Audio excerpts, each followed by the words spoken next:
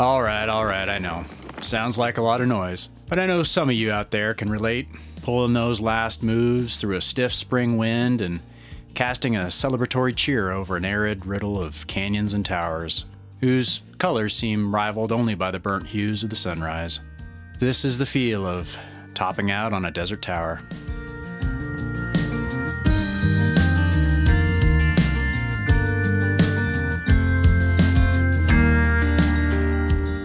We here at The Adventure Activist believe in adventures, the exciting, perhaps daring, but mostly humbling experiences where we mold our better selves. How that happens? Well, we don't think there really is one recipe, but there sure are a lot of engaging stories of climbing to your better self out there. We hope you've caught some of those previously here on the podcast.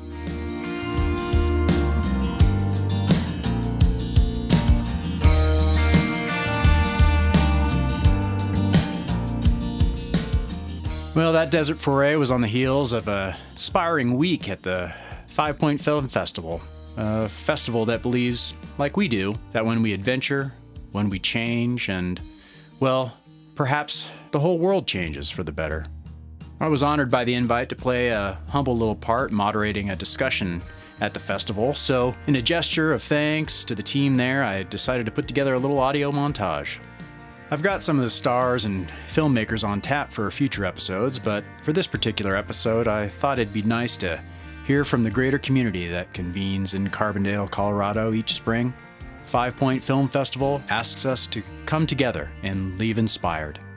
Well, these individuals come to be inspired. In some cases are empowered by the festival, and in themselves are all downright inspiring. So, brace yourself for the wind, reach up for the next hold, and climb into a little inspiration. We hope you all enjoy some voices from the 5Point Film Festival.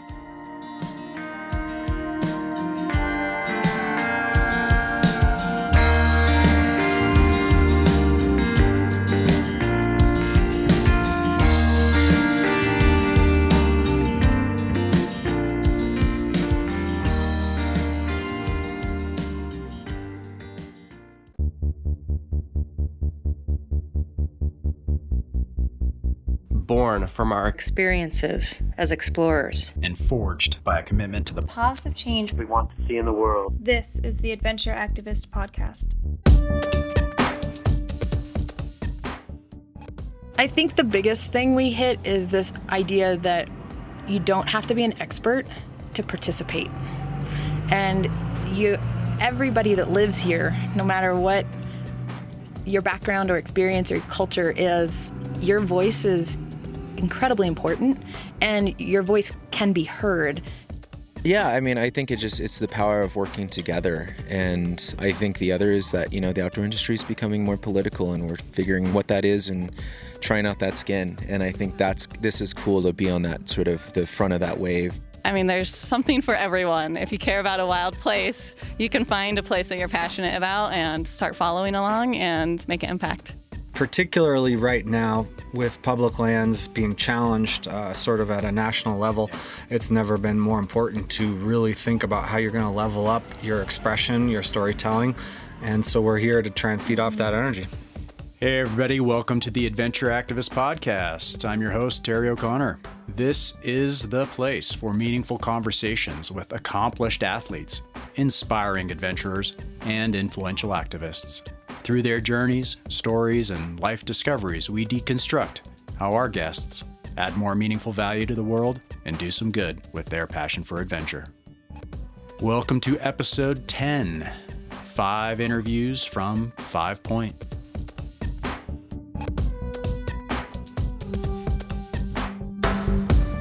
In 2007, Julie Kennedy approached outdoor icon and friend Yvonne Chenard and pitched the idea for an adventure film festival built around the power of story. Now, a decade later, the festival doesn't just share the adventure stories, but empowers participants through film, through workshops, panels, and seminars to live a life aligned with its foundational 5 points: commitment, respect, humility, purpose, and balance. The good people at 5Point have a vision to develop a network of educated and engaged communities inspired by story to take action in their lives to give back. So to honor that, we bring you 5 interviews with those who are inspired by the festival and taking action in their lives. We'll hear from educator and watershed activist Sarah Johnson, Wilderness Society Marketing Director Lulu Gephardt, Natives Outdoors founder Len Nessifer, Bub and Hal from the Winter Wildlands Alliance, professional photographer Carl Zock, and 5-Point Dream Award winner Chloe Gonzalez. Enjoy.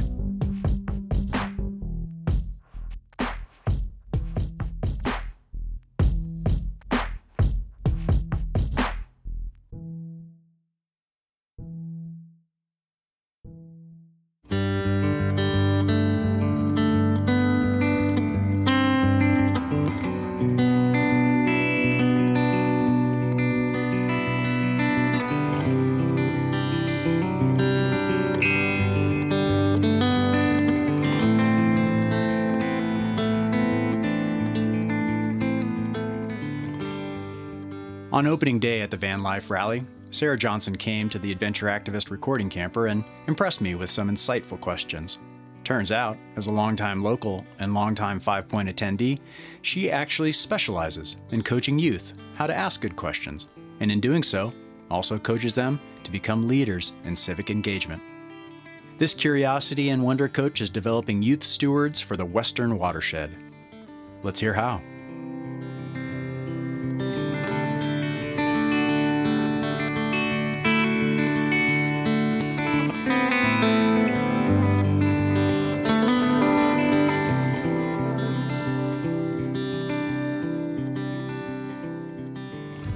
Hi, I'm so glad to be here. I'm Sarah Johnson. I live just a couple blocks away here in Carbondale, and I've been here in Carbondale since 2008. And that was when 5-Point Film actually started. Oh, okay. So I have been attending 5-Point since its very first one, 11 years ago. Okay, great. Yeah, and I met you on the very first day during the van rally when we were here, and I had the camper popped up and set up. But do you work or volunteer for 5-Point? I've volunteered with 5-Point over the years in all kinds of capacities, everything from tickets to green team, sort and recycling to... I guess those are the biggest things I've done with 5-Point. The first time I came to 5-Point, I was on crutches because it's the end of ski season when 5-Point happens, and I had hurt myself. So it was a great thing to be able to do on crutches. Yeah. Well, part of the reason I asked you to come in and chat with me real quick is I'm interested not only in the filmmakers and those who make the films, but the people in the community who are inspired by what 5-Point stands for, or who are inspiring in themselves. So we talked a little bit before about what you do here in the community, but I'd love you to expand a little bit more on that. Well, thanks. I have an independent education business called Wild Rose Education that I started 3 years ago after working for a number of nonprofits and federal agencies for a few years before that. And my Wild Rose Education is an environmental education business with a lens mostly about water and civic engagement. And so here in the West, we all know that there's water and river issues are pretty big and pretty critical. And so my work is all about, sometimes I call myself a curiosity and wonder coach. I'm really interested in how places and people connect. And so what my work is really about is I'm teaching educators how to do their jobs even better and how to inspire them to do water education and river education in their existing education venues, whether that's schools or nature centers, and inspiring them to realize that they already have they can do it. And a lot of times that's just what people need, because water issues in the West are super, super complicated, and a lot of people are intimidated by that. And so I try to break it down to something that's accessible and tangible. So I work through with universities and county government, and also do some communications and PR work on the side to help make it all work. Yeah. So maybe just as an example, what did you just do today, or what did you just come back from doing today? So I use maps a ton when I teach. I don't really know how to do anything without some type of map. And so today I was up in Aspen. The Library of Congress sent some people to Aspen to teach educators how to use maps and geographic tools better with learners, with students. And so that was really quite nerdy and fun, and got some really great new strategies for how to teach with maps, not just more information. I think that's kind of one of my things I think is really important is that we have a lot of information today, but we don't always know how to make it accessible for the audience we're trying to reach, and how do we make it authentic and like relevant, and why should they even care? And that's the part that I work really hard to figure that out. Yeah. What do you find is the most satisfying part for you personally with your job? Is there a moment that you think of that you can recall recently that you think is just like impactful for you, or it's like, man, my job is awesome? I love the environment. I love watersheds. I love maps, but I also really love people. Mm-hmm. And I'm currently putting together a tribe of really cool high school kids to be the leaders of an upcoming Youth Water Summit. And so it has been so fun to interview local high school kids and even some community college kids as well, and construct this tribe. And they're going to be the ones that are they're going to learn skills in the next 6 months that are going to help them be MCs of a conference, help them guide small group discussions around environmental issues. They're going to be the leaders of this Youth Water Summit, which is like a mini conference for kids, for youth, from high school kids. And they come with presentations, call to action presentations around big problems in the world around water issues.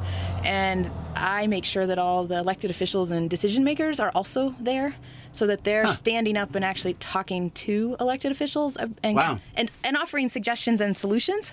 How do the kids find out about the program or the summit? Is it something that's publicized statewide amongst high schools or middle schools? So this is only the second year of this program. It's part of the larger Youth Water Leadership Program. And the Healthy Rivers Youth Water Summit is focused right here in the Roaring Fork Valley. And so the kids find out about it through their teachers. There's some targeted, all the high schools in the valley are targeted as the audience, and then the kids are access this through their schools. But putting together this tribe of like super motivated kids is only 10 people, and they've had to go out of their way and show me they're interested and interview, and it's really, really hopeful. And I think that's connected to like all the great work that 5Point does too, because it's similar, but it's giving kids a voice and not just being listeners.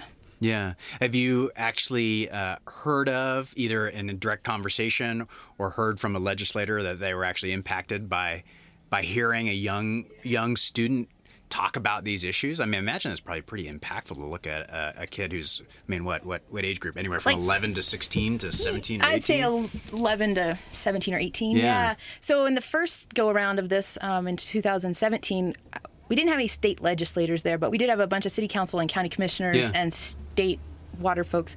And 2 groups got invited to city meetings here in the Valley because their work was so relevant and authentic and so timely. Huh. So it's exciting, and this year we're including the University of Idaho is involved. Our kids will be presenting virtually there, and their kids will be. Right? Yeah, it's like it's becoming bigger, faster than anyone I probably expected. And I have to give a shout out to Pickens County Healthy Rivers and Streams program, because they are the primary funder of this pilot project that's quickly growing, maybe across Colorado. By 2019, we're working on some grants. And how did the University of Idaho then tie in? Because that's my home state, and the South Fork of the Salmon's a big issue right now with a proposed mine there. But how did they connect with your group? So we were using a hashtag on social media that said Youth Water Summit. That's all it took. And I found theirs. So they had a Youth Water Summit, and I got them on the phone, and we're already collaborating on a big national, or I guess it's an international conference in October, trying to get a session together. We can show off together and collaborate and really make each other look great. Oh, that's exciting. And so you just never know what's possible. Yeah. Well, I guess for the general audience out there that may not be as savvy on the water issues, what do you think is, if you could distill it down to kind of some key bullet points or take-home points for a general audience, what do you think are the main issues as it relates to water stewardship here in Colorado, or perhaps in the West, that are kind of the key points, keystones that you often hit frequently with your students? I think the biggest thing we hit is this idea that you don't have to be an expert to participate. And everybody that lives here, no matter what your background or experience or your culture is, your voice is incredibly important, and your voice can be heard. And I think sometimes we forget about that, no matter how old we are or what our profession is. And I think that the more we show up, and people say vote with your feet, and the more we show up and learn a bit about what's going on in our local neighborhood, our local water issues in our own counties and towns, that's a lot to do in itself. And I think that's a great start, and that's enough. Empowerment, yeah. Absolutely. Your voice matters. And obviously it's I think that's what this festival does too, is just to kind of empower people, like what you think and what you want to do, or what you're thinking about doing actually does matter. It can make a difference. And one of the best parts about it is the teachers nor myself nor anybody else that's involved tells the kids like what issues to go after. We expose them to a bunch of different situations and issues that are happening right now, but then we really, really, really we teach them how to ask questions, because a lot of people have forgotten how to ask questions. Back to my curiosity and wonder coach part. And so we get the kids really thinking and asking their own questions about what they're passionate about. And some of them are really concerned about social justice issues. Some are really concerned about fish. Some are really concerned about a lot of different things. There was some really cool art and film presentations last year about how the art and film have influenced how we think about rivers. So it's inspiring to watch these kids open up and express their passion, and through really important civic engagement. That's great. Well, I want to be respectful of your time. I know you got to run off for dinner, but is there anything else in passing that you want to mention or direct people's attention to if they're interested in learning about more? Yeah, I think we're working to grow this Youth Water Leadership Program and Youth Water Summits across Western Colorado, as well as across the region bigger than Colorado. And so if anyone's interested in learning more, I'd love to have a phone call or meet for coffee or beer.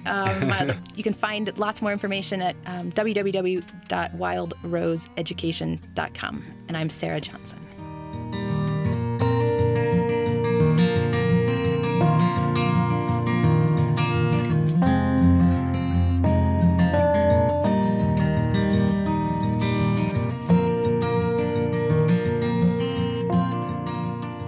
Lulu Gephardt and I had a nice sit-down chat on a sunny bench, and her journey resonated with me on many levels. The Wilderness Society helped sponsor 5Point this year, and their mission was a clear complement to this year's theme, Our Stories, Our Lands. In her role as Senior Director of Marketing for the Wilderness Society, Lulu utilizes storytelling to spur members and constituents to take collective action to preserve America's wild lands. I think you'll find some inspiration in her personal story, mustering the courage to make some changes in her work life to ensure her efforts and talents are best aligned with her passion to protect our lands.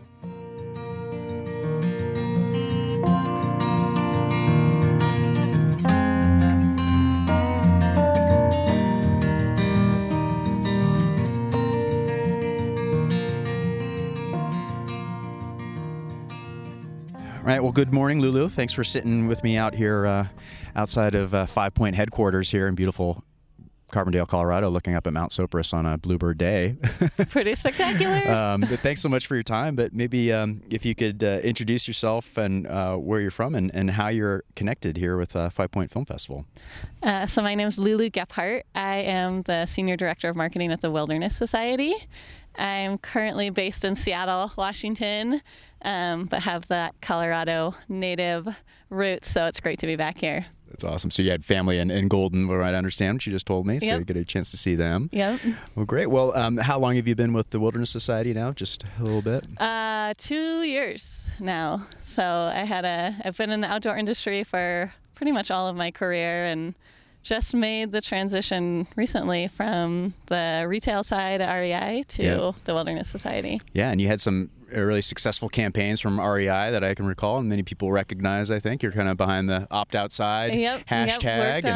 Worked on opt-out side, and it's pretty much like, wow, this is a career high that I don't think I could ever repeat. So I'm ready to go seek a new challenge. That's great. Well, what inspired you to make the change to the Wilderness Society from REI? So I think a couple things really played into my transition. One of them was having kids and starting to think more seriously about what I wanted their lives to be and what I wanted to be able to give for them and create for them. And the outdoors have always been kind of a fundamental part of my value set and something that was really important to me. So starting to think about how to dial that in and provide opportunities for them was the first piece. And then I actually had an opportunity to go to a conference called Shift in Jackson Hole, which is a mashup of conservation and outdoor industry. And it's kind of embarrassing to say that was the first time that I really had an epiphany that the outdoor industry is not the same as the conservation industry or the conservation world, and it's two separate kind of entities that are working in parallel for the most part, but there's a whole deeper world of conservation than I had ever touched in just working at REI. So, I think I would like go and do my trail building project every 3 months and be like, pat myself on the back and say, yeah, I'm helping getting people outdoors. And I had never really thought more deeply about the kind of like systemic components of what it means to get people outdoors. Yeah. And so that was a big epiphany being at that conference. And I realized if I really cared about this, that I needed to be doing something more deeply connected to conservation. Was there like a poignant moment, a presentation or a conversation there, or was it just the theme of the conversation with that conference that kind of flipped that switch for you? I think it was just the kind of connection with the people there and recognizing that people were dedicating their lives to things that they deeply cared about in a different way than I had. Yeah. And that was incredibly inspirational. I met a couple folks at the bar, and they were planning to go to see Old Faithful. Uh-huh. And I had never been to Yellowstone, and they wanted to see it at sunrise. And I can't name everyone who was on that trip, but it was Tanya Lowenhitch from Outdoor Alliance, Alyssa Reviso, I can't remember her last name exactly, from Hip Camp, Eugenie Bostrom, who works on the 21st Century Conservation Corps.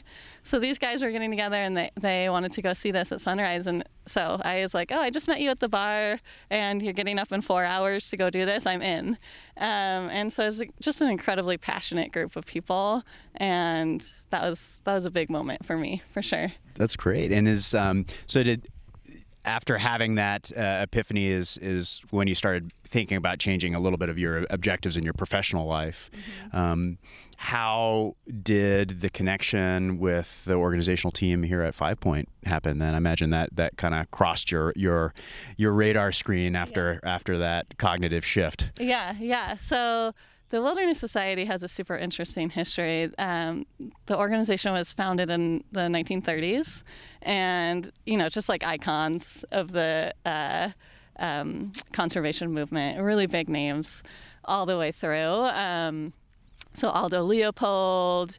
The piece that's like super interesting to me is the organization is pretty nerdy, right? Like we're really focused on policy, getting great policy in place, working with lawmakers, and working on the ground to really serve communities and protect wild places. But all through the organization's history, we've had this kind of intersecting paths with storytellers and artists. So Ansel Adams was a huge partner with the organization, really deeply connected with the organization throughout his career. And he actually gave the organization 75 original prints that are at our headquarters on display. And so that drew me to the Wilderness Society. Is like the organization has crossed paths with storytellers all throughout, and really seems to recognize that anytime the American people have to stand up and really get behind conservation movement, storytellers have been fundamental to making that happen. So a little bit of a long-winded answer, but trying to really reconnect with that community and do what we can to help these incredible filmmakers who are here and storytellers who are here to understand the kind of conservation issues of the day and help them kind of drive those points home more successfully. Yeah, so I see your involvement here as a Wilderness Society, not only as a sponsor, but you are being an educator for this group basically in the last couple of days. So the panel from a few days ago, and maybe fill me in on what's about to happen here in about 45 minutes. Oh, yeah. So we're hosting a panel on kind of filmmaking and impact, right? So how do we move from incredibly inspirational, beautiful stories to stories that also change people's behaviors and actions and help get the things done we need to do to protect wild places? That's wonderful. I'm looking forward to it. I'm also looking forward to come visit your office now that I know there's Ansel Adams prints Oh, there. it's amazing. I mean, and it's just like such a hidden gem. So our headquarters are in D.C., and obviously there's an incredible array of amazing places to visit in D.C., but this place is just like quiet. It's just like a little sanctuary for people who love the outdoors and really appreciate kind of that artistry. I mean, and Ansel Adams, obviously, he kind of started the nature photography movement. Yeah. So I find it incredibly inspirational to get to spend time there and have that kind of intimate connection with his work. Right. Well, it's an amazing point to start with your organization, and it's had such a storied history. And I'll say, from my perspective, for me, it's been the most reliable and essentially effective resource for me as I'm trying to understand about the latest issues in regards to public lands. I mean, your website has been what I've gone to first and foremost when I'm trying to get a sense of, well, what's happening in Bears Ears? Okay, well, what's happening in the Escalante? What's happening at the other national monuments? Is this whole evolving issue was happening over the last year and a half? So I commend you guys for putting together that digest for everybody. But maybe you can mention to people who are listening how to best get in contact with your work or learn a little bit more about what you guys do. Yeah, wilderness.org is definitely the kind of hub to start at, and we're starting to do these action alerts, so you can go there, send a text message, sign up for the action alerts via text. So it's really easy to get the kind of just super simple things you can do day to day to sign on to a comment or a petition and add your voice to the work that we're trying to do. Great, thanks. Is there anything else you want to mention in passing? That's super valuable information. Thanks a lot. Well, I think, hats off to kind of the outdoor community for really embracing Bears Ears and taking some big steps forward to make our voice known and support of Bears Ears. I think I would challenge folks who care about wild places to find the place that's either closer to their home, that they can get more involved with protecting, or find something else that has meaning to them. We're fighting these kinds of conservation fights everywhere, from the Arctic Refuge, which is really in a bad place right now and needs every piece of help it can get, to Bears Ears, to the California desert.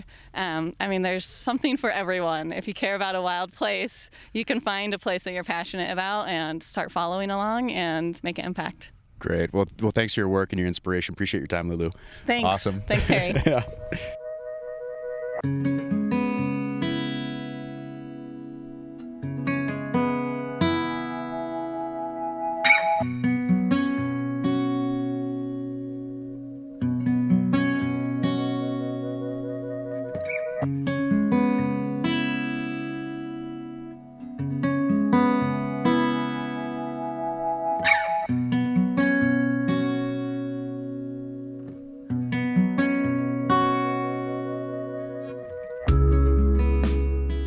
I caught up with Len Nessifer after the Storytelling and Public Lands Advocacy panel hosted by the Wilderness Society. Len is the founder and CEO of Natives Outdoors, a project, in its inception, initially inspired to address the lack of representation of Indigenous people in the outdoor industry. The organization has expanded to providing advisory and consulting services to the outdoor industry on topics within the intersection of tribes, public lands, and outdoor recreation. Len is an insightful, bright, and talented individual who also happens to hold a PhD in engineering and public policy, and he has made some meaningful contributions in the arena of public lands advocacy. His contributions are innumerable and merit a longer format interview.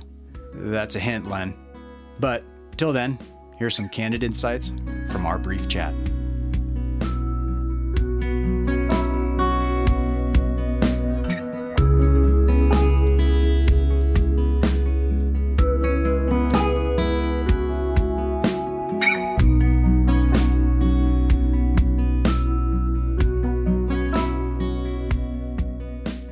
Yeah, my name's Len Nassifer. I'm originally from the Navajo Nation in northeastern Arizona.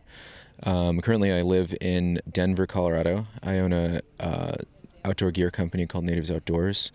We work with Indigenous artists and athletes. We create products that serve a philanthropic mission, and 5% of the profits goes to support conservation work, outdoor access, and also language and cultural revitalization work in tribal lands.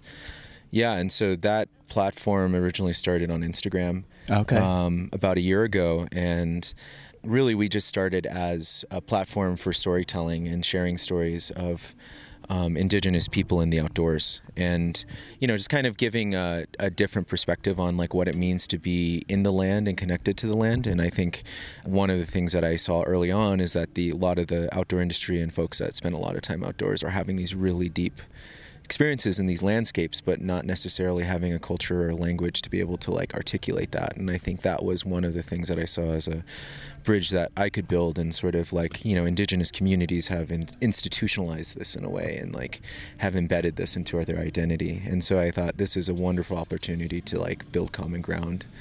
And so, yeah, the Instagram account took off, and I started meeting people and, famous athletes and, so-and-so. And, I think one of the things is that we connected on that sort of level of activism, working together and sharing in each other's stories. So, yeah, and I think that's obviously that level of recognition and respect for the work you do is how you ended up here today. So can you tell us a little bit more about what we just finished up doing here and what you were part of this panel? Yeah, so this panel was about storytelling, from the industry perspective and also the storyteller perspective. And I'm kind of like in between those two, and sort of like looking at what are the Indigenous stories that we can tell about these places, and then how can we connect this to the larger sort of narrative in the outdoor industry now. And yeah, so part of that's why I was here. And I was actually part of a film earlier this year called Messengers, where we brought together 17 people of various running abilities, and we ran 250 miles in about 30 hours across Bears Ears and Grand Staircase. And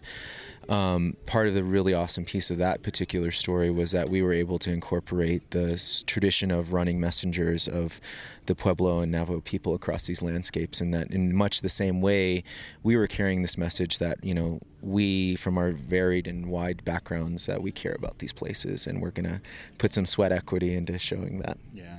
Was there a good idea that came up for you, or a take-home from this panel? You were sitting with some other influential players, both Fitz Cahall from Duct Tape and Beer, and obviously we had the Wilderness Society sponsoring it. We had Forrest there. Was there a kind of a nice take-home, poignant inspiration that you caught for yourself out of this panel? Yeah, I mean, I think it's the power of working together. And I think the other is that, the outdoor industry is becoming more political, and we're figuring what that is and trying out that skin. And I think this is cool to be on that sort of the front of that wave, but it is really going to be, the power of story, and is really formative in a lot of ways. And I think it's really cool to see that budding here. Absolutely, that's why we're here, because of the power of story and what we want to do. Is there something you want to bring some attention to that you're working on right now, or an idea that you'd like to bring some attention to? And then obviously I'd love for you to mention how people can find you and maybe learn more about Messengers and work you've done already. Yeah, I think there's this discussion about public lands really sort of opens an opportunity for us to talk about the Indigenous history of these places and reconcile some of the very tough history that precedes the creation of public lands. And I don't think it necessarily needs to be something of finger pointing or blame, but just simply saying, like, this is what we've inherited, and so how do we make this a place of healing moving forward? And I really think public lands in a big way are places where we heal. I mean, I was talking on the panel about my connection to the land through ceremonial and medicinal practices through my grandfather, and that was huge. And also talking to folks like Stacey Bear, who really found his healing through being outdoors. And I really think that's a wonderful opportunity, one, to like heal this history of this really tough history that precedes us, but also begin the steps of like, how do we do our own personal healing as well.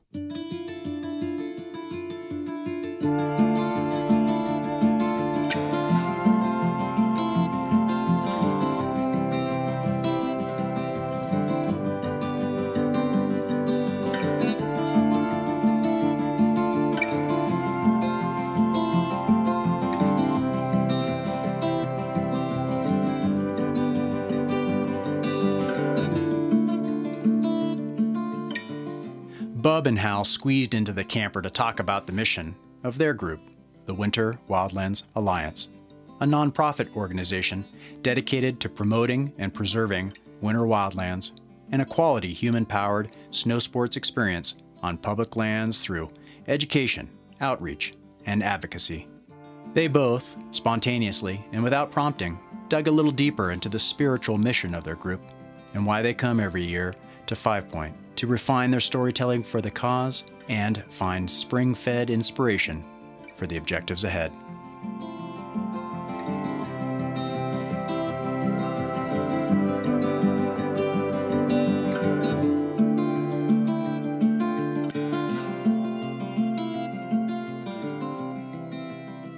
My name is Kaylee Bell. I go by Bub, and I live in, well, beautiful Idaho, but really the West. Travel a lot. And what brings me to 5Point is really to connect with the true soul of being an outdoor recreationist. Awesome. And who's squeezed in with you here? Yeah, I'm squeezed in. My name is Hal Hallstein, and I work with the board of directors of the Winter Wildlands Alliance, and I'm lucky enough to be up. I live in Boulder, but to be up here and not only seeing some great artwork being shown, but to pursue some time in the Crystal River Valley, one of those places that really refreshes you. Which I just got back from today, which is an awesome place. It's one of my favorite parts of Colorado. And you should go, and you should execute your ski mission tomorrow. Wonderful. Well, what brings you guys here together? And let's talk a little bit about Winter Wildlands Alliance and what you guys are trying to do. How it brings us here together today. Happenstance? Yeah. I would say it's two friends who really believe in public lands and solitude that comes with quiet space. The Winter Wildlands Alliance, like secretly behind what we do, there is a spiritual mission. And we really celebrate quietude, particularly as it's expressed in winter. That period of time where Mother Nature, it's sort of like the bottom breath of Mother Nature sort of stalls out for a moment, hibernation occurs, energy returns, and Bub and I have been lucky to form a friendship that's kind of based around that, you know, we're recreationists, we're part of this industry, but what we're really seeking out there is something different. It's much more personal. And the 5 Points Film Festival is really special because the story we're trying to tell is so subtle that it can't really be expressed in any other way than using great artwork. And so to be here and seeing what's going on the cutting edge is really, really a great privilege.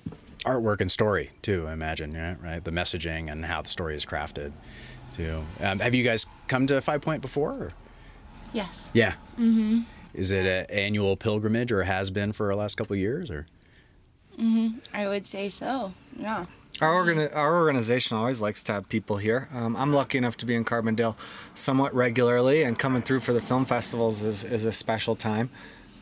But particularly right now, with public lands being challenged sort of at a national level, it's never been more important to really think about how you're going to level up your expression, your storytelling. And so we're here to try and feed off that energy. Absolutely. And to me, 5 Point Film Festival is a place to connect with our community of creatives and advocates for whatever the purpose is. This really is ground zero for finding the truth and the purest form of why we go outside. Yeah. Do you guys, have you found some inspiration in the last couple of days and talking to folks and coming into some of the talks as far as next directions for the organization? Yeah. Well, you know, the real inspiration has been that the snow is falling. I spent a lot of this winter, you know, I love skiing, obviously, but I spent a lot of this... We're skiing tomorrow. Yeah. Like I told you, you guys have to execute. So good that we decided to do this now so you guys can get up there tomorrow. My personal focus this season has been getting a new snow school site in Nederland, Colorado, above Boulder off the ground. It's in partnership with the Institute of Arctic and Alpine Research. Yeah. And we're really enthusiastic about showing kids, particularly around the Continental Divide here, that 8 out of 10 glasses of water comes from this snowpack and exactly how important it is. And so, it just feels actually special, even late in the spring like this, when you see the snow come and fall, you recognize that it's charging the rivers. And, we talked about it, but this Crystal River here in particular, this is a very sacred place in Colorado. And to see it getting charged up and the snow landing up there towards Marble in the Elk Mountains. As you're looking off in that direction Yeah. here from the camper through my window. Yeah. As you're already daydreaming about your day tomorrow. Yeah. Yeah. I'll show you a video here after we're done, so that'll make sure you guys execute your mission tomorrow. Is it powder shots of you skiing today? Of course. Perfect. You speak the same language. And also to speak to that, something that's really unique about this year is that when you sit in a lineup of films curated by 5Point Film Festival, you come out cleansed. And it's special that this event is held in the spring. What's even more spectacular about this year is that it snowed all night last night. Yeah, Big right. fat flakes.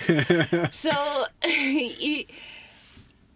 I have sat in this lineup of amazing films for the past couple of days, and then feeling cleansed spring, and then I wake up and there's snow out there to go just have fun and just express through the mountain. Right. So. That's great. Yeah, great cap off to your last couple of days here for sure. That's awesome. Stoked for you guys. Is there anything that you want to share with everybody else? How to learn more about Winter Wildlands Alliance, or kind of what are some of your key other objectives nationally are as for anybody else that might be listening to this right now? Certainly. I mean, the easiest way to get involved is go to winterwildlands.org. If you want to put /join after and be part of the mandala, you're certainly welcome. We encourage you to join us in this movement we're building. The big projects that Winter Wildlands runs, and it's a longer story, which I'll try and make succinct. We are concerned about balanced usage between human-powered users, motorized users, climate change, and sort of what the kind of impacts that we think as a society are appropriate on our public lands, which is a tough conversation. Everybody says, okay, it's public, it's part mine. And that's an important part of what it is. But we also have to ask ourselves longer term for next generations, what sort of usage management patterns make sense for the sustainability? And also we have to ask ourselves bigger questions about what's appropriate for human beings and also what serves other forms of living creatures. Yeah, absolutely. And another point that I would speak to that, to the Winter Wildlands Alliance culture, is connection. How can we connect with each other, with the environment, and most importantly, with ourselves? Because when we connect fully with ourselves, you launch yourself into, what you care about. And yeah, I would say that's what it's all about. Mm-hmm. That's great. Anything else? You already mentioned the website and what you guys are doing. You guys have any other events or kind of objectives coming up they're trying to fundraise for, or anything else that we can share? Or I'd actually like to celebrate an organization that we are a part of, and that's called the Outdoor Alliance. And it's made up of a variety of different groups: the Access Fund, the International Mountain Bike Alliance, American Whitewater. There's a number of others, Mazamas. We participate as a group in Washington to really try and make the outdoor enthusiast voice heard in Washington. They have a very particularly excellent email list that will update you on what's going on nationally in policy and lawmaking. That's great. That's a great resource to know about. Yeah. Encourage people to get involved. We, Winter Wildlands, within the Outdoor Alliance, I think one thing that makes our culture is really unique is that, sort of as I talked about, winter is a very special season, and it relates to climate change and it relates to rejuvenation. And so we encourage people to think about what winter can do for them as individuals as they lie in bed. When you think about, here I am living a somewhat urban life and I'm confused and I don't know who I'm supposed to be within this context. Winter Wildlands makes sure that those beautiful alpine places that you need to fall asleep, forget for skiing, forget for everything else, that you need simply to fall asleep knowing that it's there, it's peaceful, it's quiet. That's what we advocate for. And so join us if that's something you're into. Yeah, well, I support you guys because I need that, and I needed a break from a lot of work, and that's why I went skiing with a close friend here today.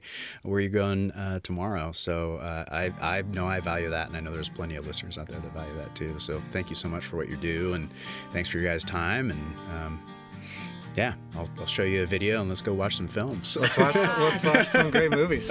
Thanks, guys. Awesome.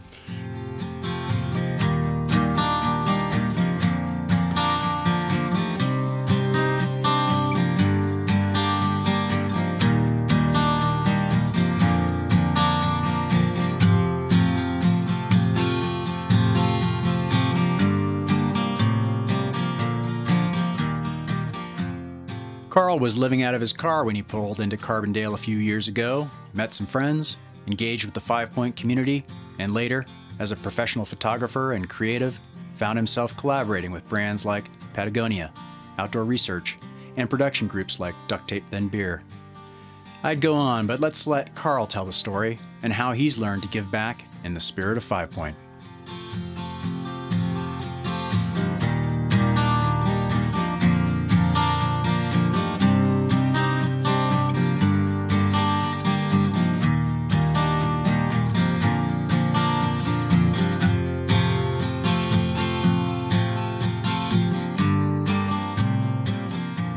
Cool, man. Well, we just finished up 5Point Festival, and you're a good friend of my buddy Blaze's. And part of what I've been doing here is talking to other individuals that have had history with 5Point or are there because of collaborative relationships with other creatives that come to the film festival. And I've been in conversation mostly with individuals to highlight how not everybody's coming just to watch adventure films. And obviously 5Point represents a lot more than that, and there is a spirit of kind of activism and philanthropy and giving back that certainly is cultivated at 5Point. But you've been in the Valley for, I don't know, 6 or 7 years now? Is that right? Just under like 5. Yeah. And did you actually start your career essentially in photography or in that arena after you came here to Carbondale, or was it before? I was actually been doing it full time for about 12 years now. Oh, okay. And and it just sort of is morphed and evolved in some pretty rad ways since having moved to Carbondale, specifically from the 5Point community and how things have unfolded through that. Yeah. So maybe share a couple of the first people you met because of 5Point and how that's transpired in some of your projects. I was living on the road in a Honda Element, which is awesome, but I was small. I'm 6'6", and the car's not. And I cruised in and met like my group of friends like that evening at this potluck. And Sarah Wood was one of them, who's was the director of 5Point at that time that I was here. Yeah. And yeah, it was incredible. Like I'm super close with everybody still, and things just snowballed from there. It's crazy. I was again living on the road, and at that point I'm like, well, I'm going to live here now. Yeah, that's great. Yeah. And so you continue to cultivate your career primarily as a photographer here in Carbondale. Can you maybe share what your typical medium is, or what typical activities you usually cover? Yeah, shenanigans with friends, maybe some blackmail photos for sure. Lots of photos of Blaze's dog Lyra. Yeah, well, she's photogenic. Yeah, she steals a camera. Anything outside of friends is the default for sure. Backcountry, and then on the mountain bike a lot. Yeah. And yeah, that's basically it. And then I'm traveling all around for different commercial freelance jobs and stuff like that. So I'd like to come back home to Carbondale and just relax and have fun. Right. Are there any kind of regular players as far as brands or individuals you shoot for these days? Yeah, Patagonia a lot recently. They just launched a mountain bike line to their lineup, and yeah, it's been super fun. So been kind of all around the desert doing that whole thing, and Yeah, it's been awesome. And I know about you from film, mostly from some funny films that Blaze sent on to me in regards to the OR campaign. Yeah. Was that your first film project, or had you done some before? I'd done a few before. That was a pretty fortuitous one in that before I heard about 5Point, I heard about this podcast called The Dirtbag Diaries. Yeah. And I was living in the Midwest at the time, and I was trying to Google myself out of there, right? So I'm like, outdoor voices, podcasts, whatever, and found this. And then, so fast forward, later on, I was working with these guys with Outdoor Research, creating these satire films in Seattle, and it was amazing. It was fun. Just, I don't know, it's kind of rad how that happened from driving in, not knowing a soul in this valley to that, and the family circle just widening. It's been awesome. That's great. So how did you connect with Anya, or if it's like just at 5Point about the idea, or did she approach you? How'd that happen? Well, a couple friends of mine, a guy named Austin Sidak and then Ken Etzel, we got together one summer in the Eastern Sierra, and we're just so fed up with like some of the trends of Instagram and we all use it for our own business, so it's kind of the irony is thick there, right? And so ultimately we created a piece called Insta Famous that basically made fun of ourselves. Yeah. And we never launched it. We were just kind of goofing around. And one night at Dodgeball a couple years ago here at 5Point, we showed it to Fitz Cahal. Yeah. He was cracking up, and I think that kind of like set it in motion. And as they were working with Outdoor Research and wanted some satire pieces, they brought us on to continue to make fun of ourselves, but in a branded way. Yeah.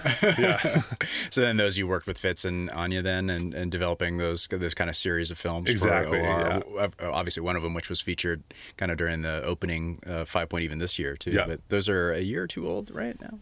Summer. Yeah. By and large, yeah. Yeah. What are maybe for anybody else who's listening, because now they're probably curious, what are the names of some of the films that they can Google or find? You remember? Oh man, this is bad because I don't remember specifically. But in YouTube, if I show friends, I'll usually search on Outdoor Research channel, and one of them's called Save the Campfire, and it's a whole joke of all of us hanging out in 4 vans right next to each other, but not hanging out together. There's one called, I think, The Mountains Are Calling. Yeah, that's the training one, right? Yeah. Or that one's called Nar Train. Nar Train. Yeah, making fun of the overtrainer. Yeah, right. GNAR. Yeah, train. GNAR. Yeah. And yeah, there's just a whole series. One's called Dirtbag Perfume, and it's where I just completely embarrass myself. And it's probably one you don't look up. But I don't know. Some people may want to be entertained and indulge in your embarrassment. So. Sure, yeah. Yeah, no, it was super fun, man, to just, I don't know, it felt like an honor to be hired to just, like, honestly make fun of ourselves, which kind of spoke to the truth that we all wrestle with as creatives in this industry of trying to share work we love in sort of a context that can be overindulgent. Yeah. You know, and, just having fun with it. I think that's a great point, because I think there is a certain amount of necessary self-promotion in being a creative. Yeah. But you also don't want all the work to be about you. So, right. Yeah. Totally.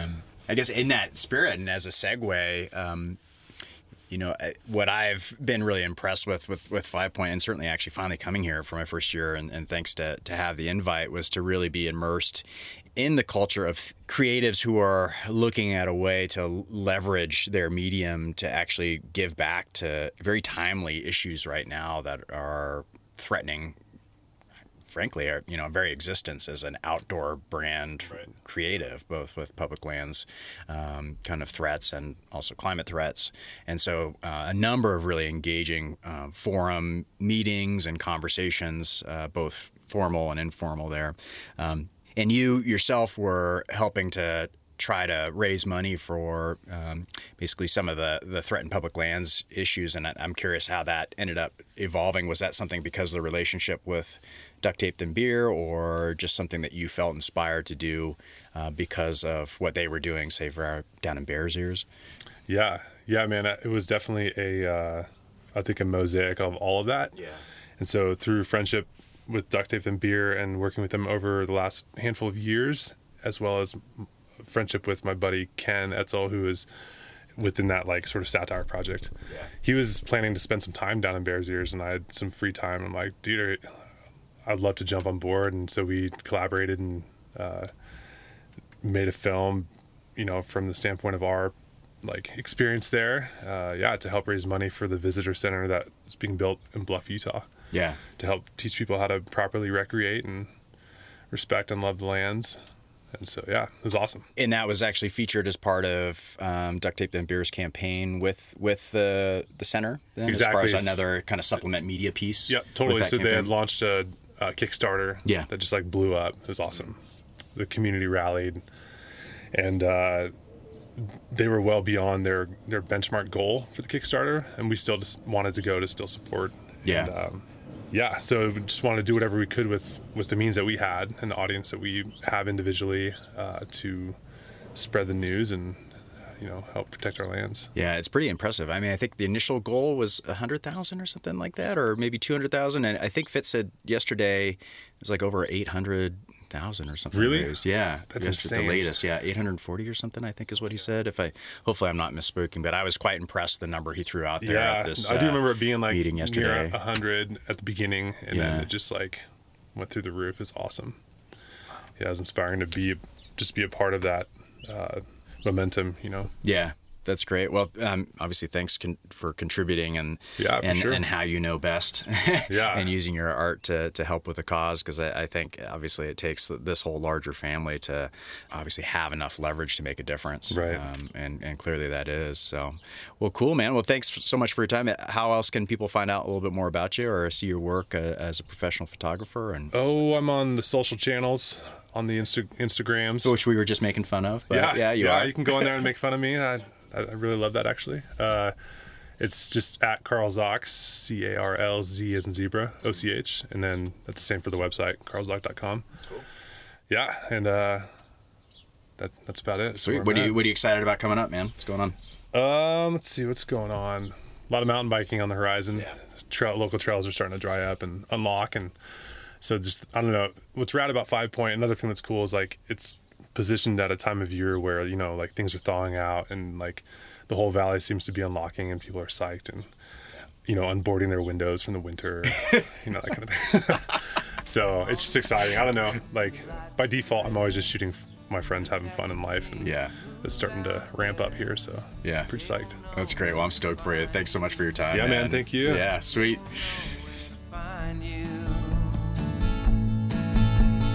Hey, don't lose yourself in the end. Hey, just turn around and begin. Every year at the flagship 5Point Festival, a select group of talented local students who exemplify 5Point's guiding principles are awarded scholarships and a chance to explore their dreams and live their own best adventure. The common thread in the recipients is that they are prepared to learn, are striving to have a positive impact on a community, and are ready to have an incredible adventure. Previous award winners have helped victims of drug violence in Brazil and assisted earthquake-affected children in orphanage in Nepal. After the fest, I caught up with one of this year's Dream Project winners, Chloe Gonzalez. She elaborates on the impact of winning the award and how she is inspired to tell the tale of her lineage through the lens of life in a small, rural Mexican village. At 16, she has gained the confidence to follow her dream, to immerse in a different way of life, and show how a humble rural village sets a balance between hardship and happiness, and to bring those lessons and insights into light through film. Perhaps for all of us to see, we hope, at 5Point next year.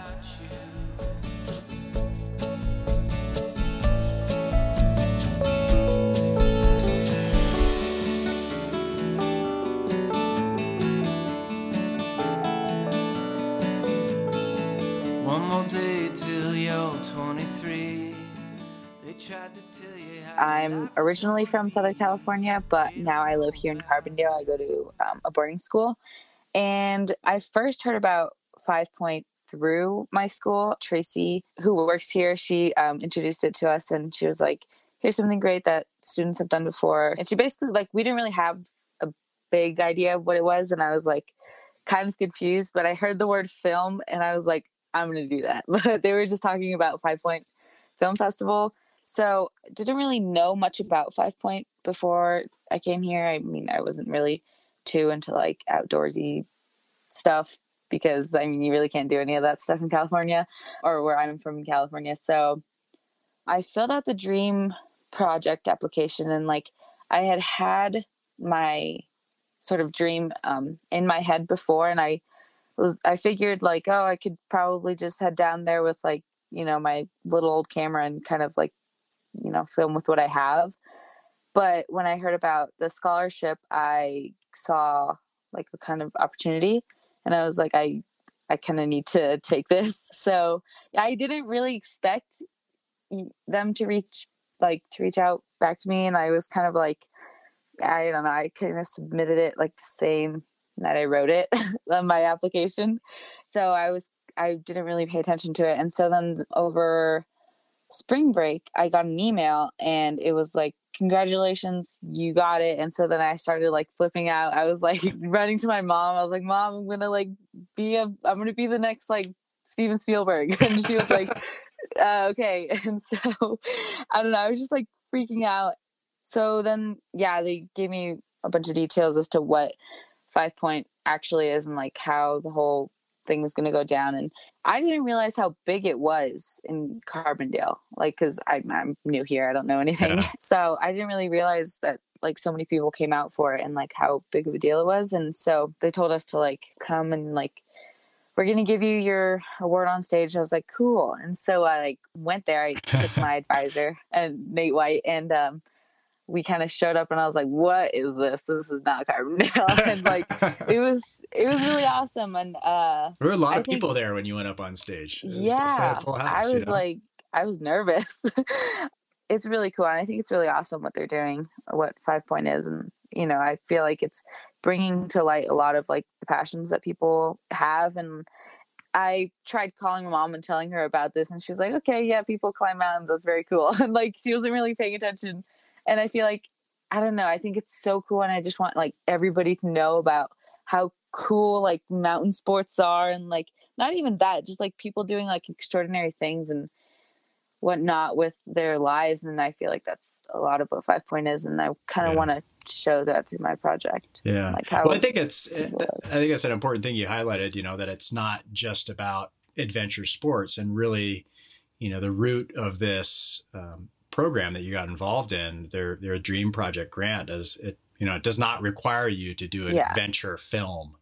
Do you want to highlight a little bit like what they ask of you as an applicant to apply for this grant, and what the grant is actually going to enable you to do? Basically my dream project, going down to Mexico and making a film, I feel like one thing that it's going to really bring, I don't really know where I'm going to show it, maybe like at the Crystal Theater here in Carbondale, or just at CRMS where I go to school. So I really want to kind of like show and like highlight the way of life of people, and like how they really appreciate, you know, kind of not having everything in the world, and like how, you know, materialistic like needs, it's not like at the forefront of their mind. Like they don't, I mean, I haven't been there since I was little, so I really can't remember, but I listen to the stories that my aunts tell me, and when they come back, and like how humbling it is to like be able to see people like walk with no shoes and like be happy about it, or like not have phones and be happy about it. Mm-hmm. So I feel like that really ties in with the life that people live here in Carbondale and like in the mountains, and we don't need anything really besides like our own being. So I think that's super important, and I kind of want to bring that back here. And like, I feel like that's what 5 Point is. That's what my school is, and I feel like that's kind of what I'm starting to become. Right. So that's really important to me. I'm gonna elaborate a little bit more. I mean, your dream seems to be centered around a place that obviously has significance for you and your lineage and your family. It's centered around. Maybe you can kind of share with our listening audience kind of the setting of your dream project. The name of the town is Abasolo, and it's in Durango. It's like in like the middle of Mexico. Really, it's like desert kind of ish. But yeah, it's there's only about 1,000 people there, so like 600 men and 600 women is what my mom says. And it's almost like an El Dorado, basically. Like in Candide, it's like it's not like perfect. Like they don't have everything, but they're content with having like one church that they all go to, or having like a little shop that my grandma owns. And, like everybody knows everybody, and they have like folklore, and they have a lot of tradition that they keep very close to them. And it's not a lot of people, but they're very content with what they have. So when you go down there, there's like no paved roads. The school, like the closest school is in Rodeo, which is like a town 2 miles away that kids have to walk to. There's not a lot of things down there like to do besides like play in a river. And, the children have become like content with that. And they don't really have a lot of stuff. So I donate a lot of my clothes to them, and I like give my grandma clothes to bring back to the little kids. And so they really look forward to that. And like, I've never met any of the children down there, but they know who I am because my grandma is kind of well known down there. She's like the Mother Teresa of Abasolo. And she kind of, when she comes up here, she buys school supplies for the kids and she brings it down there. When you go down there, you really feel at home. Like nobody's like, they don't not welcome outsiders. And I remember a while ago, my mom had taken my dad down there to go visit. He's Mexican too, but he grew up in America. So when he went down to visit, he really fell in love with how humble everybody was and how simple life was there. So, I mean, it's not to say that they don't like struggle, and like families don't, like it's hard for families, definitely. And I remember my grandma, when she was growing up there, at one point they had nothing to eat but like tortillas and beans, and they had to like share a whole tortilla, and like they put beans on it and like they cut it in quarters, and like that's all that they ate for that whole day. And so it's definitely a struggle, but I feel like as time goes on, they kind of appreciate it rather than dwell on it. So I don't know. I really want to go down there and experience that for myself. Why do you think telling the story of this place is really your dream? Do you think it's to have a meaningful project for yourself because it's your family, or are you really kind of captured by this narrative of these people who are so happy and have this humility about their lifestyle and actually really don't need much more? Most of it is definitely for myself and to kind of go see for the first time really where I'm from. And yeah, I definitely want to like show how people are from down there. And like, I want to do it for myself, but I want to do it for the people around me so they understand where I come from. And I mean, I'm humble, but I feel like to a certain extent, like I've never felt like, I've never been like as poor as the people down there, but I've definitely been like, I've definitely struggled a lot more than people here, people who I go to school with now.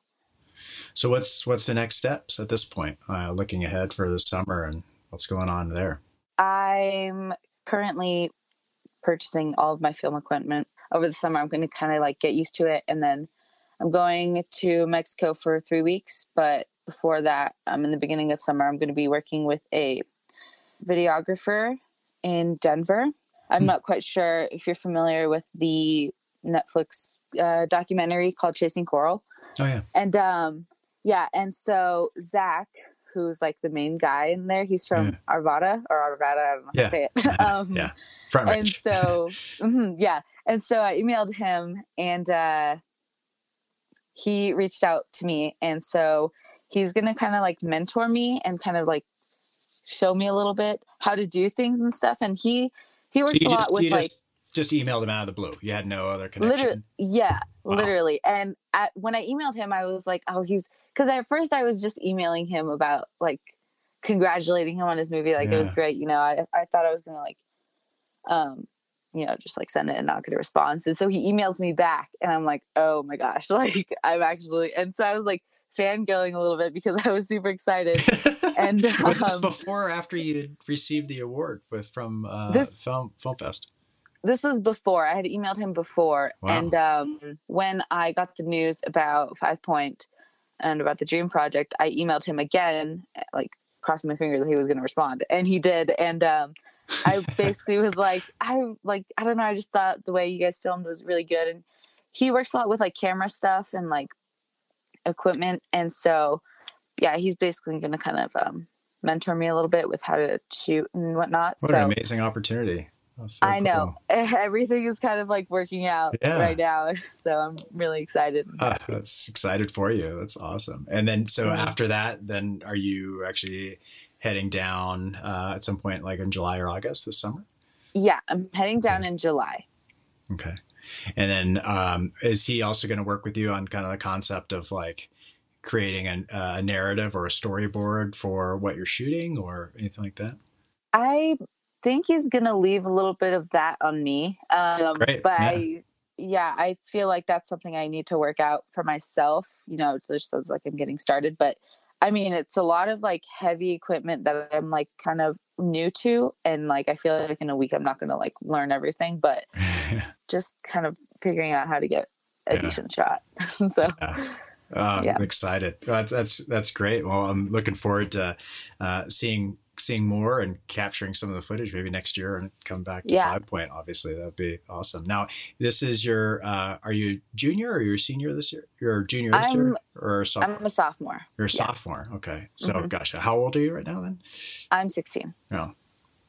Already got a lot of great connections, a lot of opportunity. That's phenomenal. I guess one thing I've just hearing and talking to you now about, you know, reaching out and the award, and I was looking at your application for the grant before, and it was interesting. I was kind of talking about how you got your first, or you asked for your first camera, I think when you were like 12 years old to try to do some filming, you know, as like a hobby, but you obviously took a lot of little vignettes and stories, but you kind of kept them for yourself and were afraid to share. But now all of a sudden I'm sitting here talking to someone who's, one, confident enough just to like go out there and apply to the grant, confident enough to want to tell a story about your family and where you're from, and to try to share this sense of gratitude, and, you know, essentially a bit of respect for your roots and also gratitude for where you are now in Carbondale, and now also reaching out to the cinematographer from Chasing Coral. Like, I mean, what do you think gave you that switch and that confidence to reach out and start doing these things and want to actually share your story versus just keep it private? When I was making these little videos, I had a lot of friends tell me like, you should do like a project or something. You're like going to be great. And I was like, no. Yeah. And I feel like just kind of, you know, hearing it from friends and then starting to hear it from my mom a little bit, that's what really like motivated me to start doing these things. And I have a teacher here. His name is Dave Meyer, and he really got me thinking about being able to like follow my passions, and like if I'm able to do something, then why not go for it and do it. And so when he basically said those words, I was like, I don't really know what's stopping me. So here I am.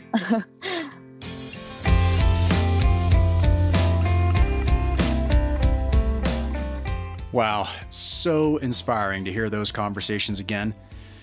A wholehearted thanks back to Sarah, Lulu, Len, Bub, Hal, Carl, and Chloe for saying yes to a spur-of-the-moment chat. You know, these candid conversations were a great reminder for me of the spirit of this podcast. Unscripted and sincere. I'm just grateful to sit there and hear everyone's own story. I'm not trying to create a set blueprint for how to give back, but more trying to create a catalog of inspiring personal narratives that I'm sure at some point will resonate with someone out there to do some good with their own passion for adventure. Thank you to Meg Lynch, Executive Director at 5Point, and the rest of the team for the invite. You guys gave me a lot of food for thought, and I'll always be happy to pay back and contribute as best I can. And usual business, thanks to Evan Phillips for helping with the production of this episode. We connected through his amazing podcast, The Fern Line, which got some great props on Outside Magazine recently. Go check it out if you want to learn about climbing in the Great Ranges of Alaska. Even better, consider purchasing some of his music on iTunes. And thanks for listening to episode 10. We hope you've been with us from the beginning, but if not, check out the other episodes on our site on iTunes, Google Play, or SoundCloud. There may be another conversation in there that resonates with you. If this or other prior episodes sparked conversation or inspired you on your next adventure project, please let us know. If you have a few spare minutes, give us a good review, click some stars our way, or even better, share with some of your friends. Your show of support, team, as always, means so much. Thanks all, and keep adventuring.